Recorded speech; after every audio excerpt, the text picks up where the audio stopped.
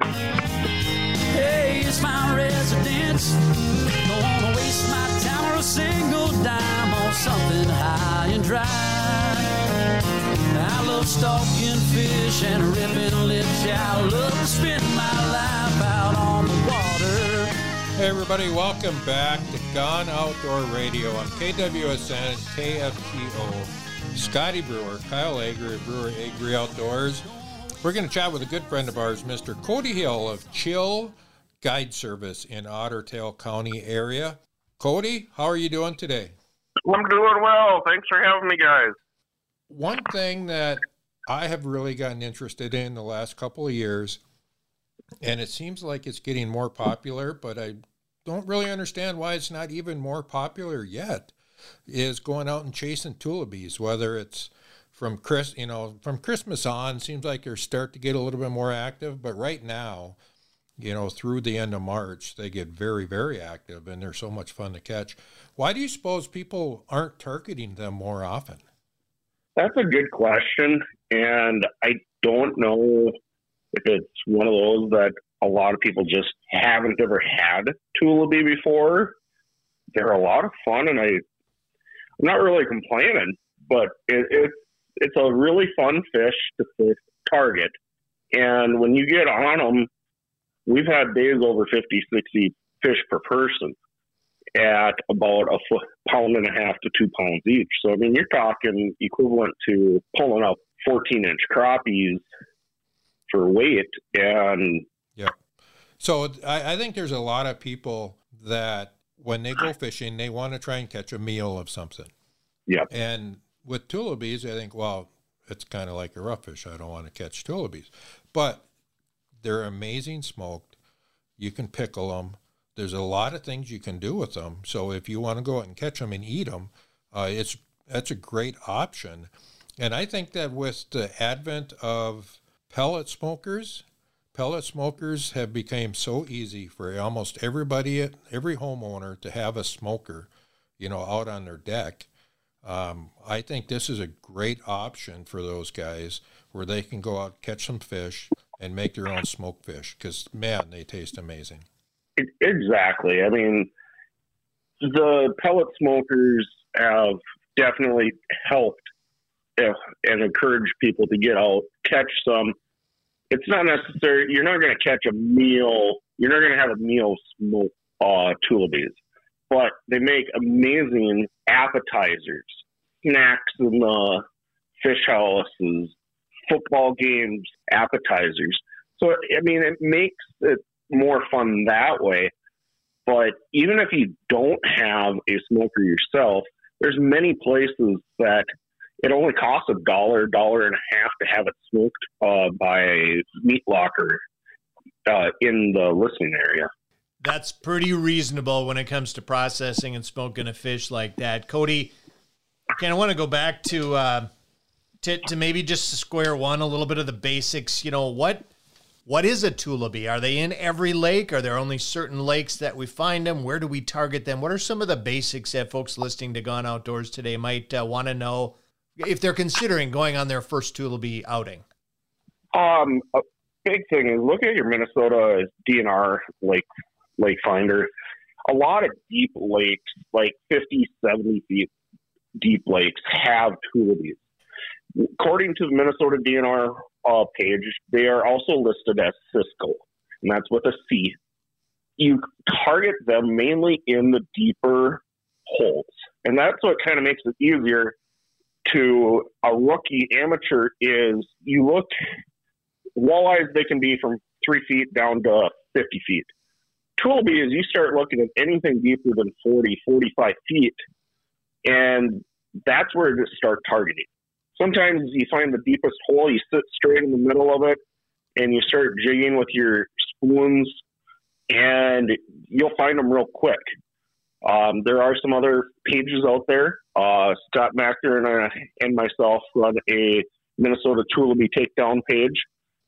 There's a lot more information that's shared on tulipi fishing than your typical walleye and crappie pages. And there's a lot of information out there, and we've tried to be very transparent to help that intro angler get into Tullibee fishing. And also, if you're interested, there are some guides that do offer Tullibee trips. So it sounds like, and I know this is true because I've done it myself, you can look at a map and you can kind of really narrow down the lake pretty darn quick as to where they might be. And a lot of our listeners might have them on their home lake. They never see them. You know, you can look on the DNR catch rates or the Minnesota Lake Finder, and you can see which lakes actually have some in them. And then once you do that, all you got to do is go find those deep holes and just start fishing. What are some of the strategies for catching them? If somebody wants to go out, they got a 60-foot hole in their lake, they want to go out and try and catch some. I drill 3 holes and I put a transducer in between. And I take a heavier rod, like a bullwhip or a fusion, anything that you would use for light walleye fishing. And I tie on my spoons with a drop down 18 inches to a panfish jig. And I start jigging one about a third of the way down and one about 2/3 of the way down. And you just start jigging it. And in the morning is the best. And then all of a sudden the fish will start flying around because they're curious about your flasher. And then it's game on, and hopefully you don't get 2 on at the same time. I've caught 5 this spring already, and 2 of them were at the same exact time, and I'm glad a buddy was there, and I threw Jonah my rod and said, here, reel this one in. So, Cody, when you say spoons, you're not talking daredevils. You're talking about a lighter spoon, something that'll give you some flash. The old-fashioned guys are diehard daredevils. Oh. There's a lot of spoons out there. Clam makes a peg spoon. There's the Castmasters. You're looking at any size spoon about 1.5 inches plus.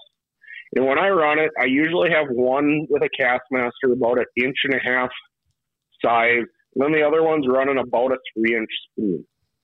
I like to have one of each and 2 different colors. And I'm jigging the big one up with my left hand and the littler one on the right, because sometimes they're attracted to the bigger one, but then they'll bite the little one, and vice versa.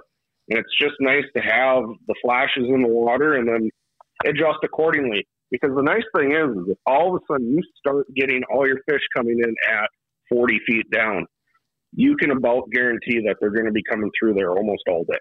Yep. So one thing we should probably explain is that when a fish comes in, it's not going to look like a walleye coming in, because they don't stop. They're like little hummingbirds where they're just buzzing around all over the place. You know, it'll flash across your screen, be gone, then it'll flash across again and maybe hit your bait, or, you know, it looks a little bit different on your flasher. They are in the Salmonidae family.